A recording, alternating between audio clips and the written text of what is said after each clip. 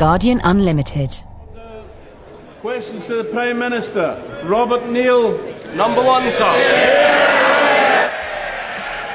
Mr. Speaker, this morning I had meetings with ministerial colleagues and others. In addition to my duties in the House, I shall have further such meetings later today. Thank you, Mr. Speaker. Will the Prime Minister join me in congratulating the Conservative-controlled London Borough of Bromley on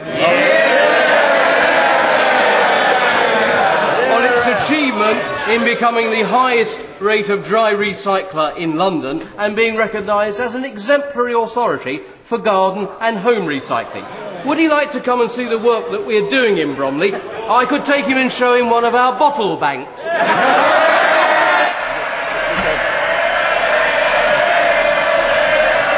Mr. Speaker. Mr. Speaker. Mr. Speaker, he will therefore be very... Order. Prime Minister. He will therefore be very pleased with the public expenditure settlement yesterday, which gave huge amounts of money to the environment.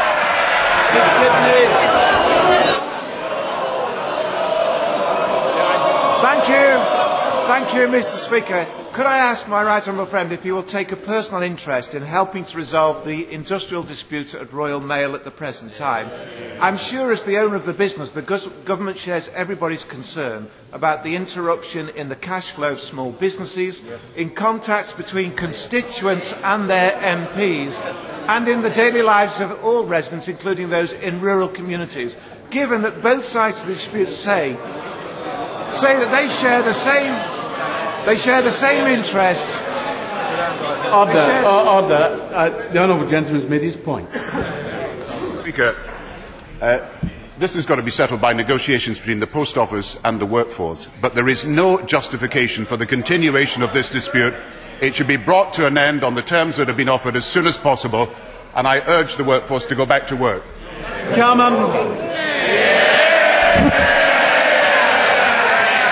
Mr. Speaker, the big question this week is, can we believe what the Prime Minister says?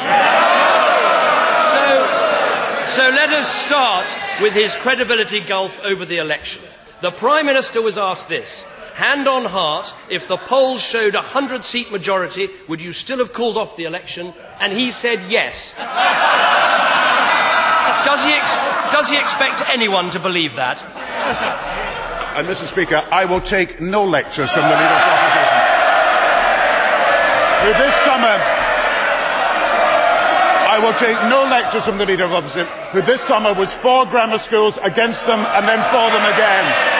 Who was for VAT on airfares, and then against it.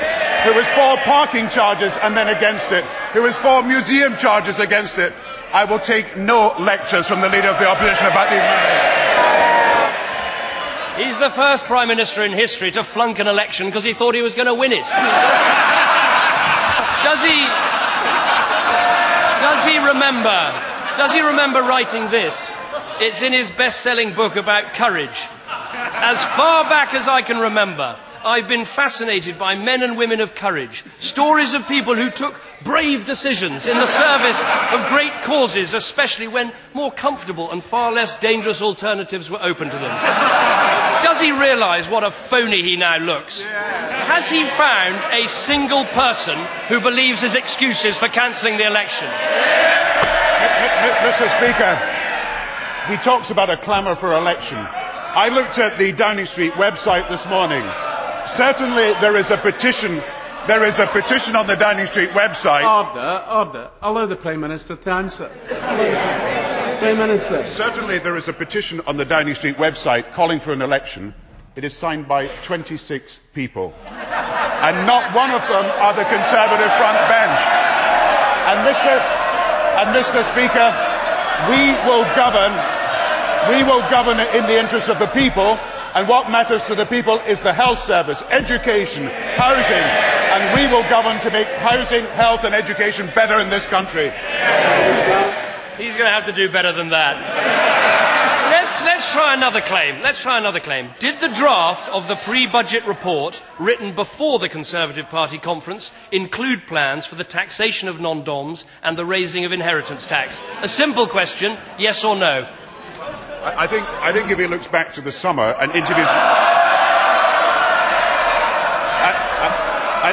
given by the Chancellor, he talked about these very issues. And I may say, we have raised the exemption on inheritance tax on 10 occasions since 1997. We have dealt with tax avoidance in relation to non-domicile and non-resident on many occasions since 1997, and we are going to continue to take the right decisions for the country. Now, it's very interesting he's raised inheritance tax and non-domiciles, and I think we can have a detailed discussion of this over the next few weeks. And I think he will have to explain to the House, as we will explain to the House, that on non-domiciles, there are not 150,000 non-domiciles, there are not even 115,000 who could pay this tax, there are only 15,000. And when the Conservatives start to look at the official figures, they will find they can only raise £650 million, not £3.5 billion as they claim. And as for inheritance tax, and again, I welcome the debate we're going to have in the country on this. I welcome the debate. As for inheritance tax, we can exempt estates below £700,000 by 2010 and put money into health and education. The Conservative Party are going to put £2 billion into giving money to those with estates above £950,000, £1 billion to those already rich. Now, when the debate is held in the country, people will choose our policies and reject theirs. I tell you what, if you've got some questions about our policy, find a bit of courage, discover a bit of bottle, get in your car, go down to Buckingham Palace and call that election. The Prime Minister now tells us he was planning to change the rules on inheritance tax and non-doms all along. He is treating the British people like fools. Next he'll be telling us how much he admires Margaret Thatcher.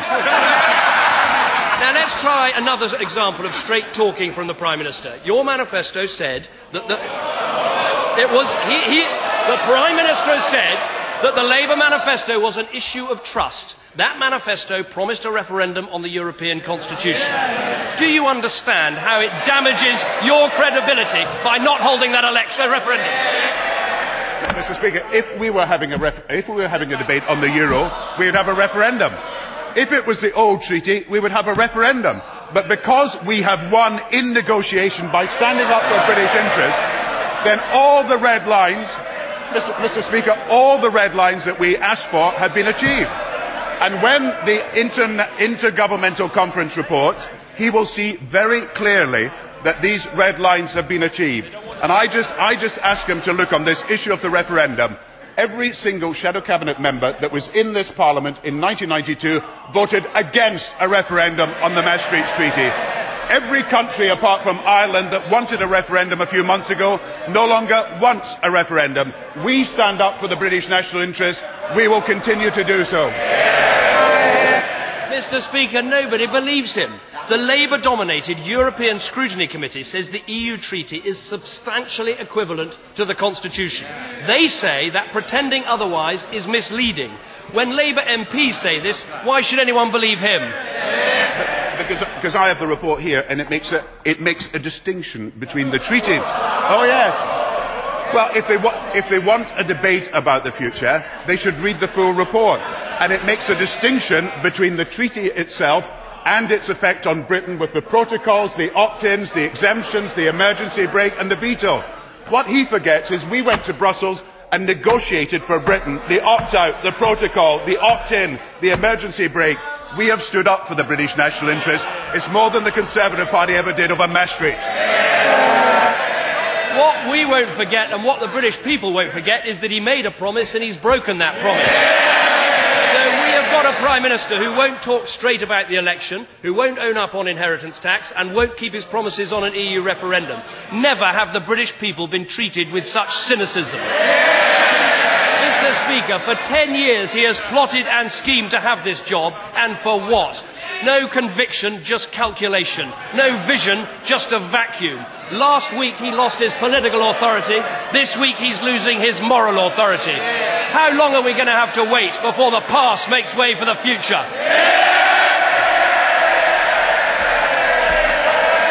This is the man who wanted the end to the Punch and Judy show. This is the man who wanted an end to name calling. Mr. Speaker, we are the government that has created 10 years of economic stability in this country. We are the government that adopted a minimum wage against the Conservative advice. We are the government that made the Bank of England independent against Conservative advice. We are the government that has delivered record rises in health expenditure against Conservative advice. We are the government that is improving our education system against Conservative advice. And we will continue to govern in the interests of the whole country.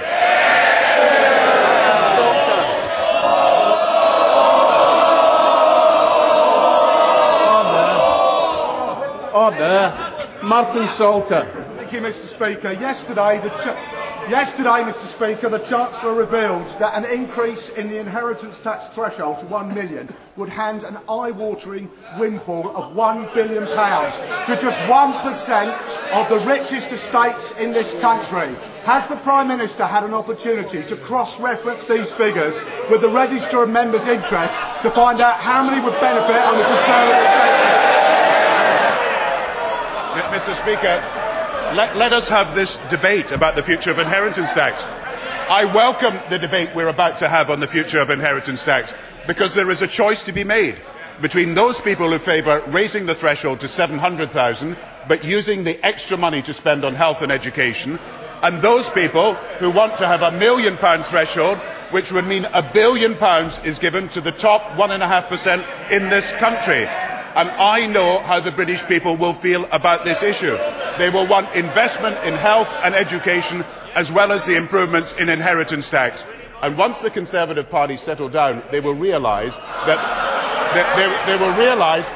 by publishing their election manifesto early, it will be dissected week by week in this House of Commons. The Prime Minister has stolen Liberal Democrat policies in order to help the better off. Will he steal Liberal Democrat policies in order to assist lower and middle income families? And will he cut the basic rate of income tax to 16 pence on the pound? Mr. Speaker, we are cutting the basic rate of income tax from 22 pence to 20 pence on the pound. But what we will not do is follow a Liberal Party policy where they would cut the basic rate by another 4 pence, costing £12 billion, putting the public finances at risk, and exactly in the same way as the Conservative Party, they would put the economic management of the economy at risk. We will not follow that policy. Just remember that his cut in the basic rate is at the expense of some of the poorest people in the country. But wasn't the most glaring omission in yesterday's statement the absence of any proposals for reform of the unfair council tax? Council tax is set to rise by twice the rate of inflation. How fair is that for low and middle income families? I've got to say, you should look at his own proposals. First of all, he's got an 18 billion black hole in his proposal. Secondly, it is not a free gift that he's offering people on the council tax. He wants to replace it by local income tax, and that would be 3 pence on the pound more for people. And thirdly, at every point that I've costed the Liberal Party proposals, nothing adds up. They'd be better going back to the drawing board. Bob Waring. Mr. Speaker, the government is giving considerable assistance to London in preparation for the 2012 Olympic Games. I wonder whether the Prime Minister has considered any increase in the assistance which will go to Liverpool, which next year celebrates its year as the European City of Culture. I'm thinking in particular increases in amounts going to the Merseyside Police and to the local authorities. Well, I want to congratulate Liverpool in becoming the City of Culture, and having visited the city and seen what is being done to prepare for the City of Culture, there is more urban regeneration taking place in Liverpool than at any time in the last 25 years. And I also want to say to him that the local government settlement and the public expenditure plans announced yesterday will help Liverpool and the North West and ensure that jobs can be created in the area, but also ensure that the urban regeneration continues. We will keep our promises to the people of Liverpool. Thank you, Mr. Speaker. The Prime Minister may be aware that in West Sussex there are proposals to downgrade the accident and emergency units either at St Richard's Hospital in Chichester or at Worthing Hospital. Would the Prime Minister clarify the comments, therefore, by Lord Darcy when he said on the Today programme last week that his statements that the days of the District General Hospital are gone applies only, and I quote, to big metropolitan capital cities like London? Well, given that neither Chichester nor Worthing are big metropolitan capital cities, can he assure my constituents that both these excellent hospitals are now safe? Well, obviously I'm happy to talk to the honourable gentleman about what's happening in his own area, in his own constituency, but I have to say that he should be applauding yesterday's announcement that health service expenditure will go up from 90 billion to 110 billion. And perhaps in the interests of accuracy, given that Conservative members mentioned this all over the summer, when they listed 29 hospitals that they said were at risk or subject to reconfiguration, it was immediately pointed out that 10 of these hospitals had had no such plans. And as far as the Leader of the Opposition is concerned, the Horton Hospital in Banbury, the Shadow Health Secretary said we wouldn't get that wrong, and then the Chairman of the local health trust said, as far as the A&E is concerned, there is no threat. Indeed, it's rather the opposite. The board has agreed to invest additional funds. Once again, the Conservatives cannot be trusted with the National Health Service. Mr. Palmer. In the last 2 weeks, we have heard alternative approaches to the taxation of foreign non-domiciles. Will the Prime Minister confirm that he is confident that the government's approach will target people who can realistically be expected to be able to pay the tax? It is right that people pay their fair share, and we've taken action against avoidance every year for the last 10 years. But I have to point out to the House, and this is going to be a debate that is going to be held over the next period of time, that the proposal that you can find 150,000 non-domiciles to tax is completely wrong. There are only 115,000 registered in this country, but only 15,000 of these non-domiciles have the earnings and income that would allow them to consider that paying £25,000 in taxation was in their interest. Others are nurses who earn little more than £25,000, teachers who earn little more than £25,000. And when we asked where these calculations came, they came from Accountancy Age, then referred back to the Observer newspaper, then referred back to what was a so-called tax expert who was unnamed. And I think those people who put forward proposals to tax non-domicile and say they can raise £3.5 billion will have to do better in the future. Sir Patrick Cornmike. Could the Prime Minister give us a cheerful answer and tell me whether he believes that imitation is the surest way to salvation or merely the sincerest form of flattery? When we made the Bank of England independent, they opposed it and now support it. When we created a minimum wage, they opposed it and now support it. When we invested in the health service, they opposed it and now support it. I know who's been leading the argument in this country. It's the Labour Party. Does the Prime Minister think that people who want to return to work but have become trapped in the incapacity benefit system should be supported and encouraged to seek and obtain work, or should be forced to do so by removing their benefit?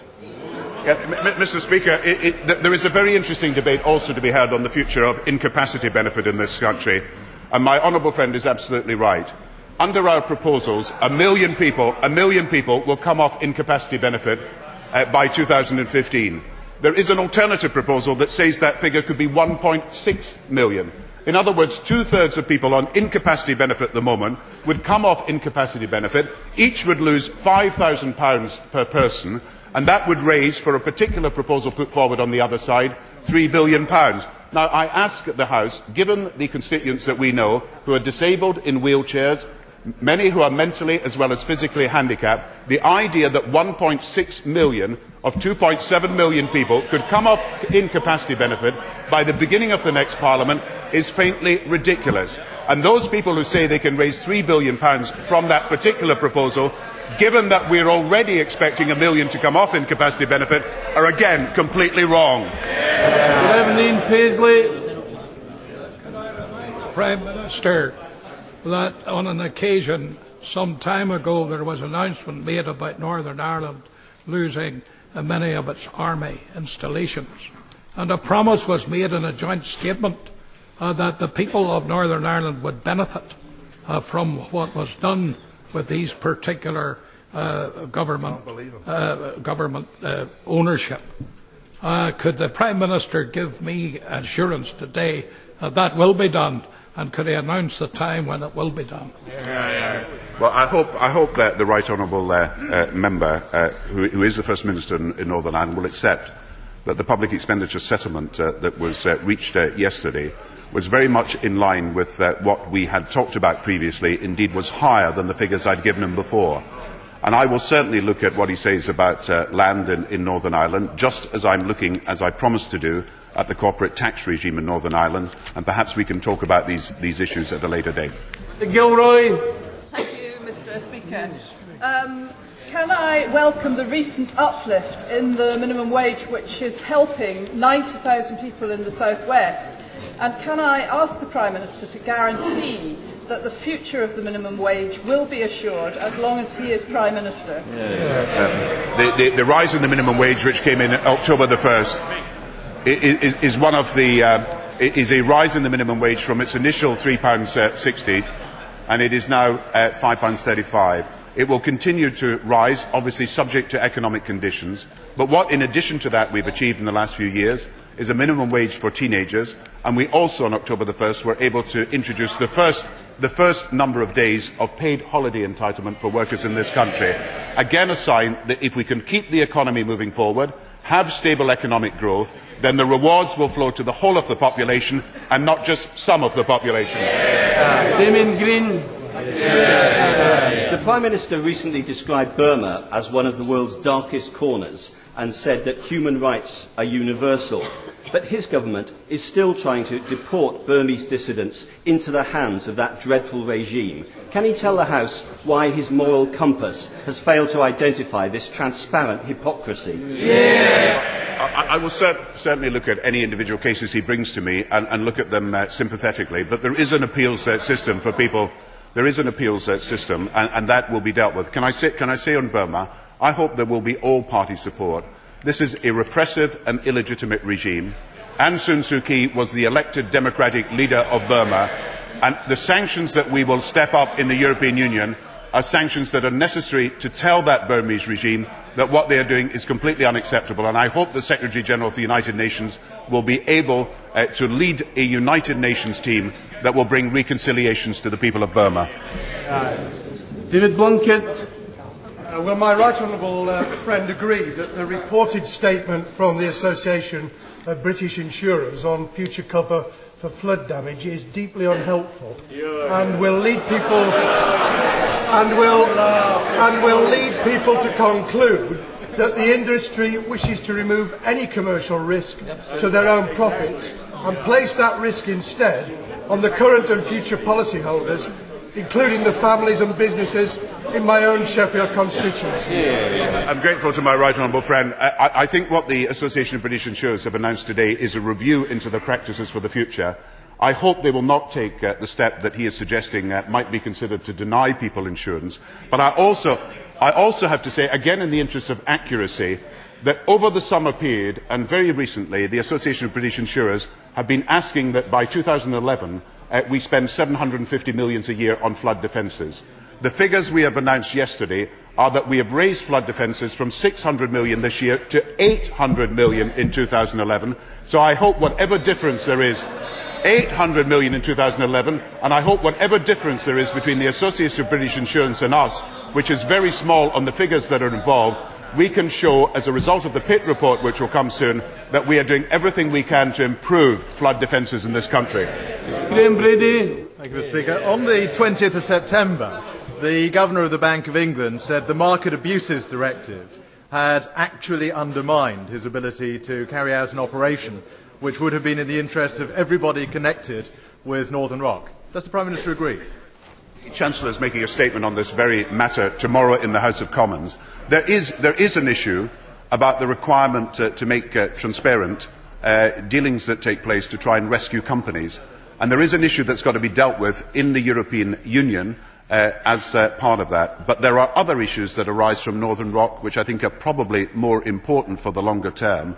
And there is the issue about how the international community can come together to have an early warning system when events happen in America, affect Europe, and then affect the United Kingdom. Now, on all these issues, the Chancellor will make a statement tomorrow.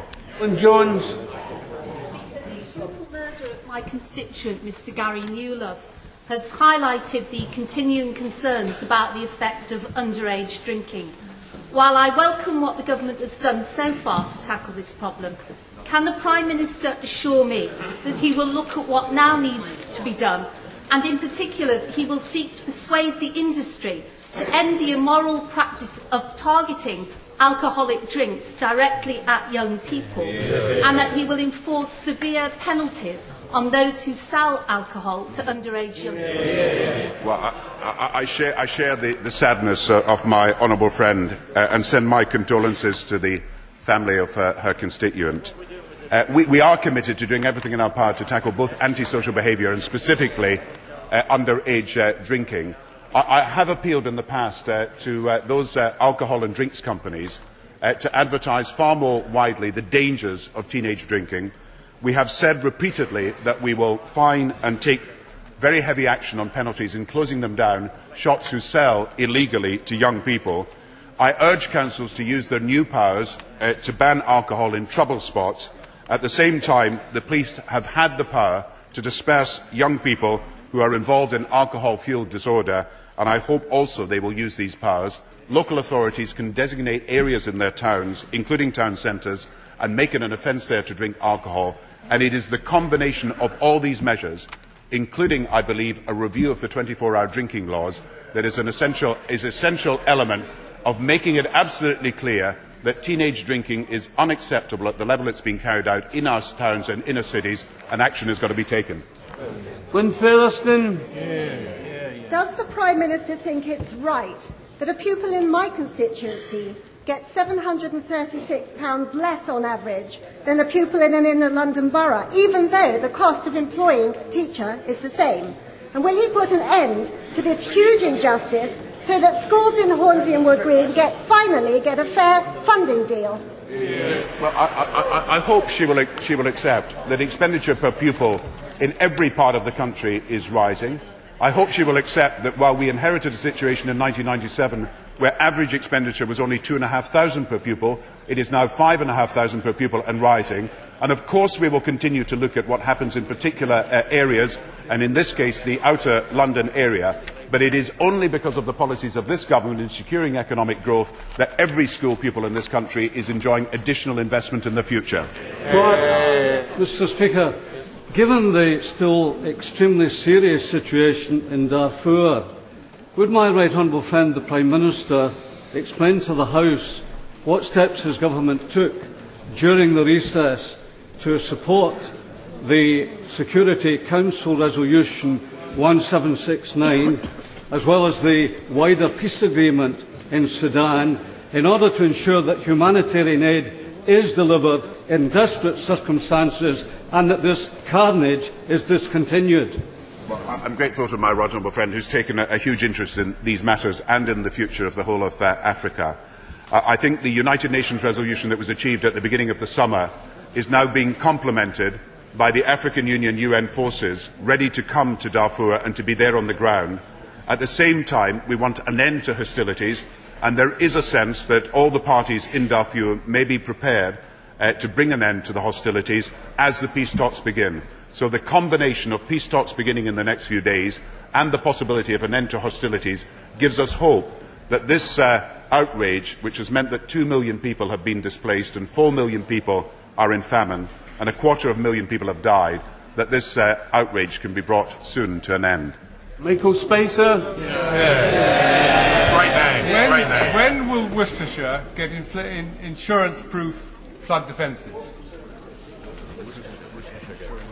Well, I hope that as a result of the announcements we made yesterday, which is to increase the amount of money for flood defences from what was, if I may say so, 300 million in 1997, 600 million now, 650 million next year, 700 million the year after, and 800 million the year after that.